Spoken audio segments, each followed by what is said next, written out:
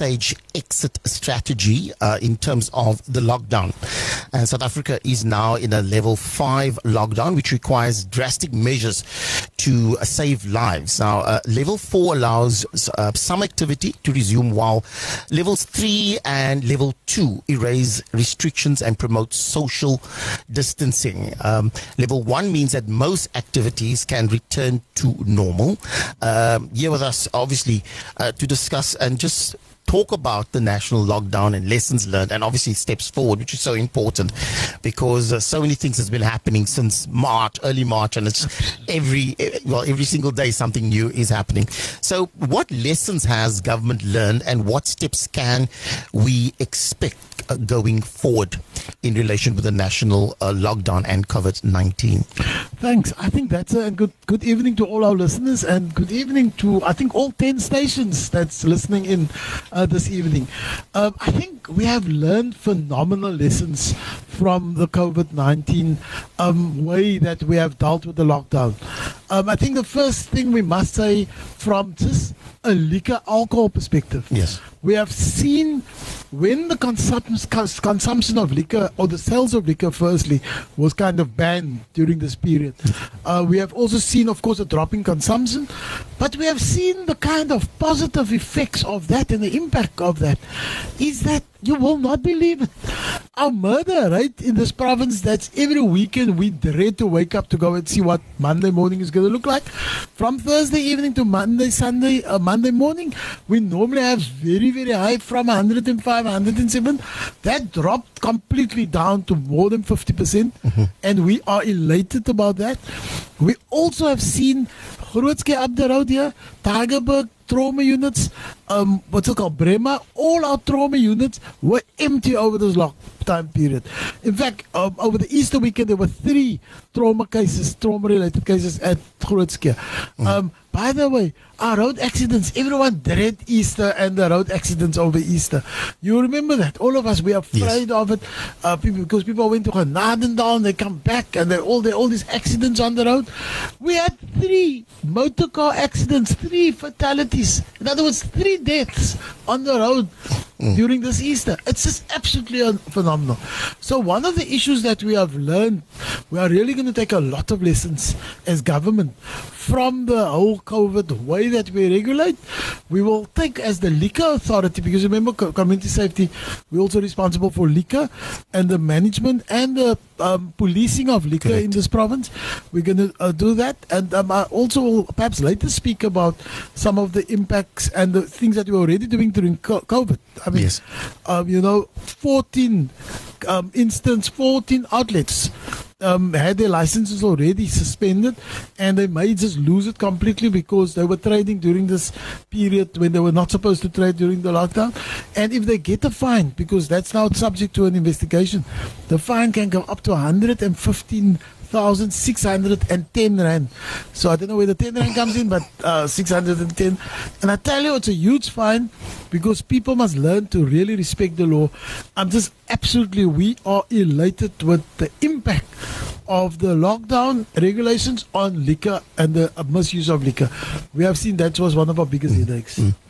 I also note that also in terms of the state of food security in our province. Do you have any info with regards to that? Because that seems to be one of the, one of the things that's obviously came up, and it's a bone of contention. Everyone is talking about it. I think Kim will speak to that, because she's our expert on food security and food distribution.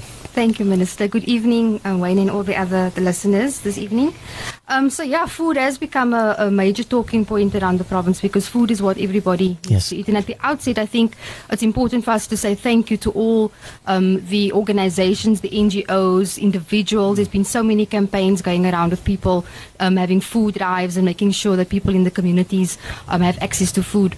So a huge thank you to everyone who's playing a role, apart from government and the more formal kind of channels, but the more informal, on the ground kind of activities happening to ensure that people have access to food. What the Western Cape government is doing through our Department of Social Development is that we've made additional funding available for food relief, for the food relief program, which includes the distribution of 50,000 food parcels, and there's with the criteria in terms of accessing those food parcels, and that that are affected by the COVID-19 infections. So if a member or a family member is tested positive and you are in quarantine, then you are eligible to have access to a food parcel, as well as if you have insufficient means of sustaining your household. So that means you don't have income or any means of acquiring food. The other one is that a person that is chronically ill who has been assessed by a medical doctor or a local clinic, if you're not ill and you have the proof that you are on chronic meds and so on, then you are eligible to apply for the food parcel. The other criteria is that if you're in a household and you don't have access to funding, if you have insufficient funds to sustain yourself, and if you are particularly those who are waiting to get access to social grants, they will be prioritized to access the grant as well. So of course the big question around it is, how do we access this? Because I think that's been one of the key things going around, people wanting to know how do they actually go about doing that. And so what they can do is they can call the call center, the DSD's call center on 0800 220 250, and we'll give those numbers again at the end of the show. Also through municipal managers, your humanitarian relief agencies, any registered NGOs, and all of that will then go to social development, social workers. And if you then do qualify, if you meet the criteria, you will receive a telephonic phone call from a social worker who will then assess the situation, and if you do qualify, you will be contacted by the department who will then make sure that you get your parcel. Can they also get in contact with their counsellors in their area as well? Do that as well. The key thing is that it just gets channeled to the Department of Social Development, so that we can control and make sure that the ones that really, really need the resources are able to access the parcels. And yeah, like I said, the key thing is at this point it's important that all of us work together to ensure that everybody goes to bed with a meal. And the department is, I think, SASSA, of course, is the national agency, and that it's their primary sort of task to ensure that people receive it. And in addition to SASSA's endeavours, the Department of the Social Development is coming along and saying, what more can we do to ensure that people have access to food during this time? Well, I just need to add that this is over and above all the other kind of food distributions in most of our areas. I just want to make a comment around many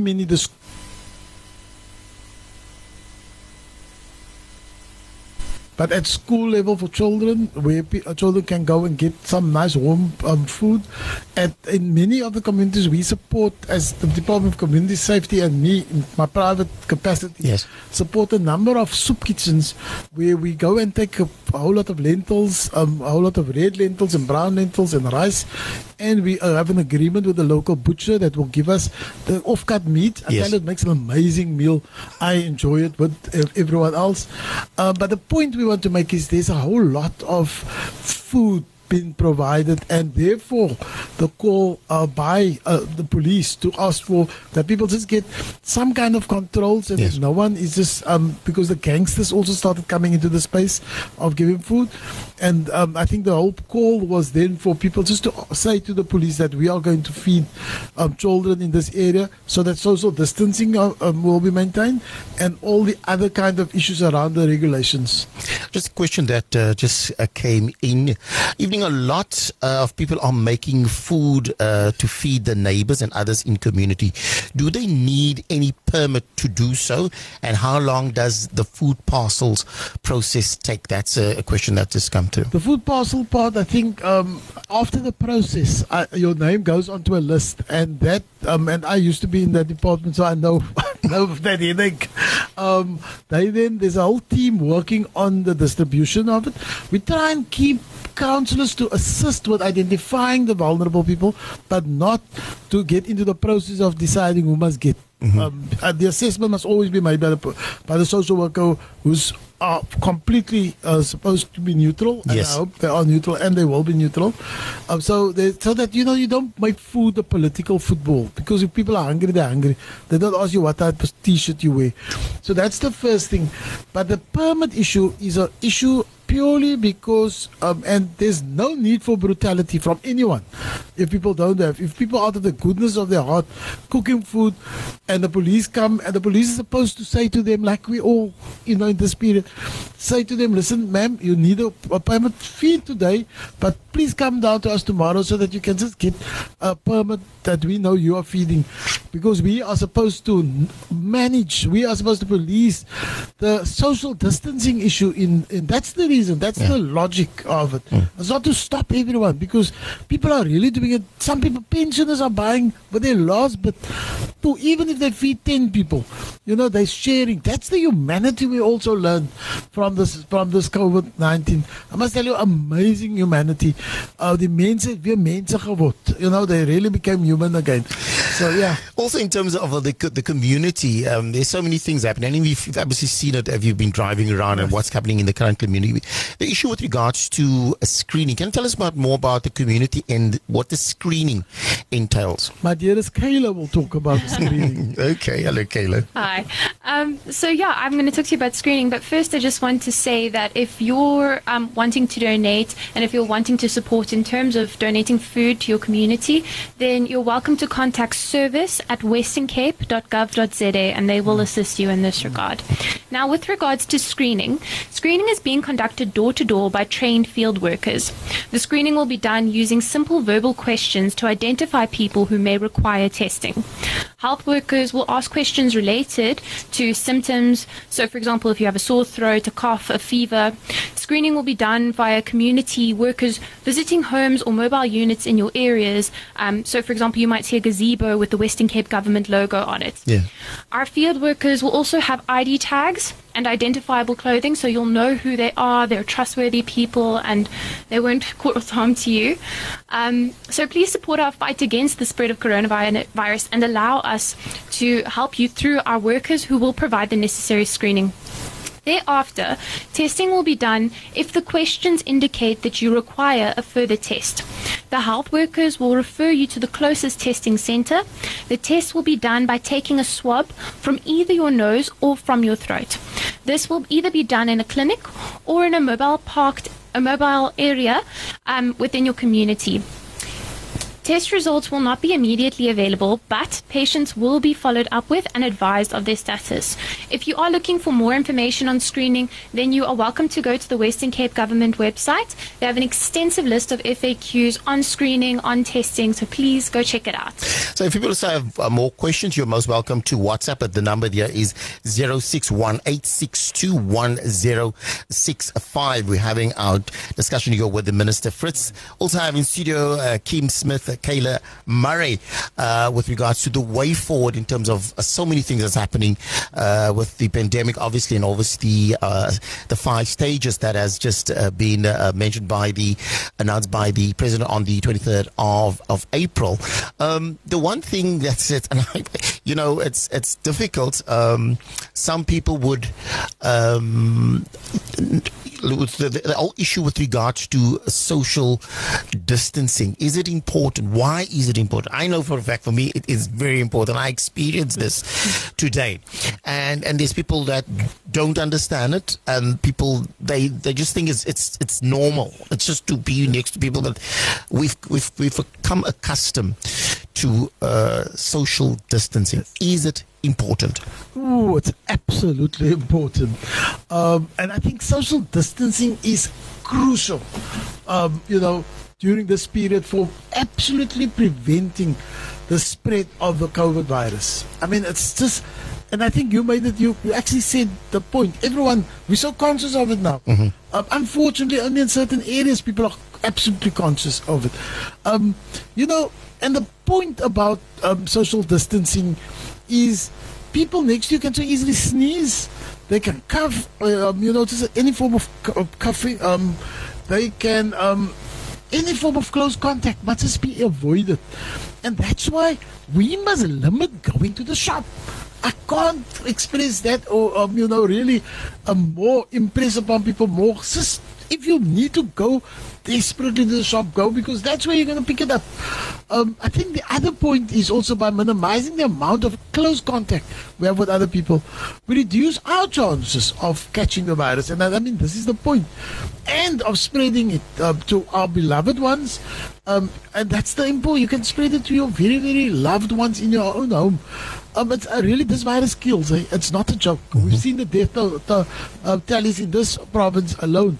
And although the risk is severe illness, and it may differ from person to person, everyone has a role to play in slowing down, and we need this role. I know President is tomorrow night going to speak around relaxing or taking it down to the 4th level. We, everyone, will earn our stripes if we contribute to taking it down even to level 3, to level 2, but we will earn, and if we're not, it's going up to level 5, back to level 5. And that's the unfortunate thing. Just another question that just came in. All people in townships are not listening to the lockdown. What can be done to enforce the lockdown and for level 4, the 8 p.m. to 5 a.m. curfew? And then also, can you talk about level 4 and what can and can't be done? What can and can't be done? I think the most important, because remember, this whole week we all had to make contributions and suggestions to the national government, to all the ministers who make the regulations. And so we can't tonight say what is actually going to be exactly be done in level 4, because let me give you one practical example. There's a whole lot of issues around hot food in restaurants. Not in restaurants, in supermarkets that was stopped now. Correct, yeah. So the one suggestion is to bring that back. So if you want to go buy a chicken at Woolworths, to be able to go buy a hot chicken. But that's one of our suggestions back to the national government, who will finally tomorrow, our president is going to announce exactly, first he's going to make the general announcement, and then the ministers will make their very specific announcements relating to their specific portfolios. But one other example, I just want to say, and I'm passionate about this example, through the first regulations, right up to now, neighborhood watches and community police forums were not allowed to patrol. And I'm not talking about doing police work. We're talking about that management that you were talking about, the queue at the clinic. Talking about, if you go to ShopRite in any township, it's like a mass meeting. To get that, assist the police and authorities with getting that social distancing right and assisting the shop. And I tell you, we have made another representation to the ministers clearly, but also to the president, to ask him to please allow our neighborhood watches to operate, because, and we will provide all the personal protective equipment. Our homes are being broken in at the moment, unfortunately, in many areas, and we have very organized neighborhood watches, and they're not afforded the opportunity to protect their own neighborhood watch. And I'm talking about township neighborhood watches. I'm talking about the upper class neighborhood, anywhere, everywhere. All of us, COVID don't discriminate against you. They attack you and you die like anyone else. They doesn't ask you what color you before he wants to attack you. COVID is evil.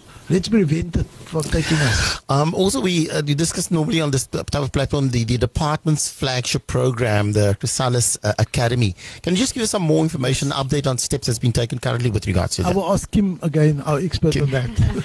So yeah, I mean, this time it's an unprecedented time, and I think the role of technology is really playing a very strong and important role at this point in time. So usually what we do is with our social crime prevention program, Chrysalis Academy, they have 3 cohorts every year. So the first is usually January until for 3 months, and then the second one in March, and then another one in September. So the second one is supposed to start on the 9th of May, but we're now looking at the 16th of May, yes. But also just depending on what the outcome of tomorrow's, as Minister was saying, but we are looking at innovative ways around reaching people using technology. So already at the moment they've got psychosocial support, and they've got a whole lot of programs and ways of reaching young people via Facebook, which is, we know young people have access to Facebook, and so we are looking at innovative ways of using technology to still be able to implement many of our social crime prevention programs. Thank you. But, Minister, we've been talking about earlier on about, obviously in terms of law and order, which is absolutely needed during a time like this. And a lot of things, a week ago and 2 weeks ago, if you open your Facebook, you're on social media, you open up your phone, your WhatsApp, you saw all these video clips coming through of so many things that's happening. There's a number of reports of looting, shops and liquor stores, vandalism, schools. The idea is to open schools very shortly, but if you look in other provinces, there's so many schools that's been broken into. These children are going to go to schools that there's probably no chairs or it's broken. What steps is government taking to address this? That's a very good question, because about 2 weeks ago we had 44 schools in this province vandalized.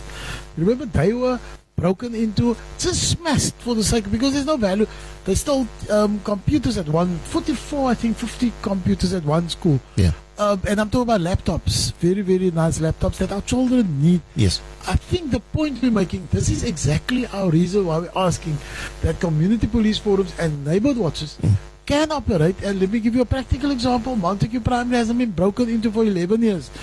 You know why? Because the neighborhood watch is based in a classroom at the school. Wow. Not for 11 years. There's no security company. It's that. The schools belong to our neighborhoods. It's our children's schools. Can we protect it? And neighborhood watches, as the word says, neighborhood, they protect it. So I think that's the very, very, very important point, that I think we need to emphasize. The other point I just quickly want to also, just in that whole, what we will ensure all our neighborhood watches, and we're already doing docs, the Department of Community Safety will now look at the cloth mask, the one that's made of material. Yes. For police stations, we will now get for every police station, and specifically first our police stations in the most hotspot areas, that all our police officers are issued with proper cloth masks, and they will probably be given two so that they can wash the one and wear the other one the next day. The second point I want to all our neighborhood watchers, if we allow them, we will also do that to them, and to our teachers. I'm in the business of finding people who are good-hearted who make these poor ladies are making it, and I'm asking all of them if they have just 10 each one of just 10 to donate to a central. They can really please also donate mask. It will go to all our frontline workers, and those guys need it desperately. They're protecting us against the virus. And I'm also liking the way that the communities has come together and supporting wherever they can. You can actually see it on social media, and it's not the whole issue about we're bragging, we're doing this. It's just to show that there's camaraderie. People are really coming out to support and trying to make sure that we get rid of this pandemic as soon as possible. Now, in terms of the whole idea is as mentioned earlier about when people have you suspect that you have the coronavirus. Is there there's in different communities you have people that will look down on you if you have the community. People people can be like, okay, you've got so there's a certain stigma that comes attached to that as well. If people want to be in private, if they want to phone and want to, they suspect, look, we might have it. Is there a particular hotline that they can call or toll free? What do they do? Okay, so there is a national hotline, and the national hotline is 0800, and then another 029 999. So it's 0800 yes 029 999. That's the national hotline. Then there's a provincial hotline, and this is based at at Tygerberg Hospital, at 021 928 4102. And then there's a WhatsApp number for those people who's really that is 0600 123 456. Is enormous van die alf. Nie die alfabet die getal nummers. Straightforward. Okay. Any final words, Minister, and for our listeners out there, just to keep them at ease, because we're going through this process, and we need their support. But words from you we'd like to know. I want to firstly say, from a community safety point of view, I want to firstly say thank you to all our citizens, because we always treat everyone as if they're all bad. I want to say to all our citizens, that's really I've been adhering to the regulations, stayed at home, did everything that they were asked by government, and there are many, the majority of our communities, all of them have listened to what the government asked them. I want to say to them a very, very, very big thank you. And then I want to say also to the others, and the interesting thing with level 4 is that our premier in this province can also decide, no man, but that area is not listening. And why are we allowing other people to spoil our personal individual freedom? We can get to level 3 and 2 quicker, but there are these guys who are spoiling it. We must, as a community, start dealing with them. And I'm not talking about violence, I'm just saying we must put social pressure on them. And I think the beauty of that is we want to say to them, they will be arrested, unfortunately, and it's terrible to be this kind of, in Afrikaans, the nice word, krachtdadig. Everyone, we don't want the police and the army to be like that, but I really think this is a serious, serious virus, and it kills you. It doesn't make jokes with you. We've seen the killing. I mean, people die of it.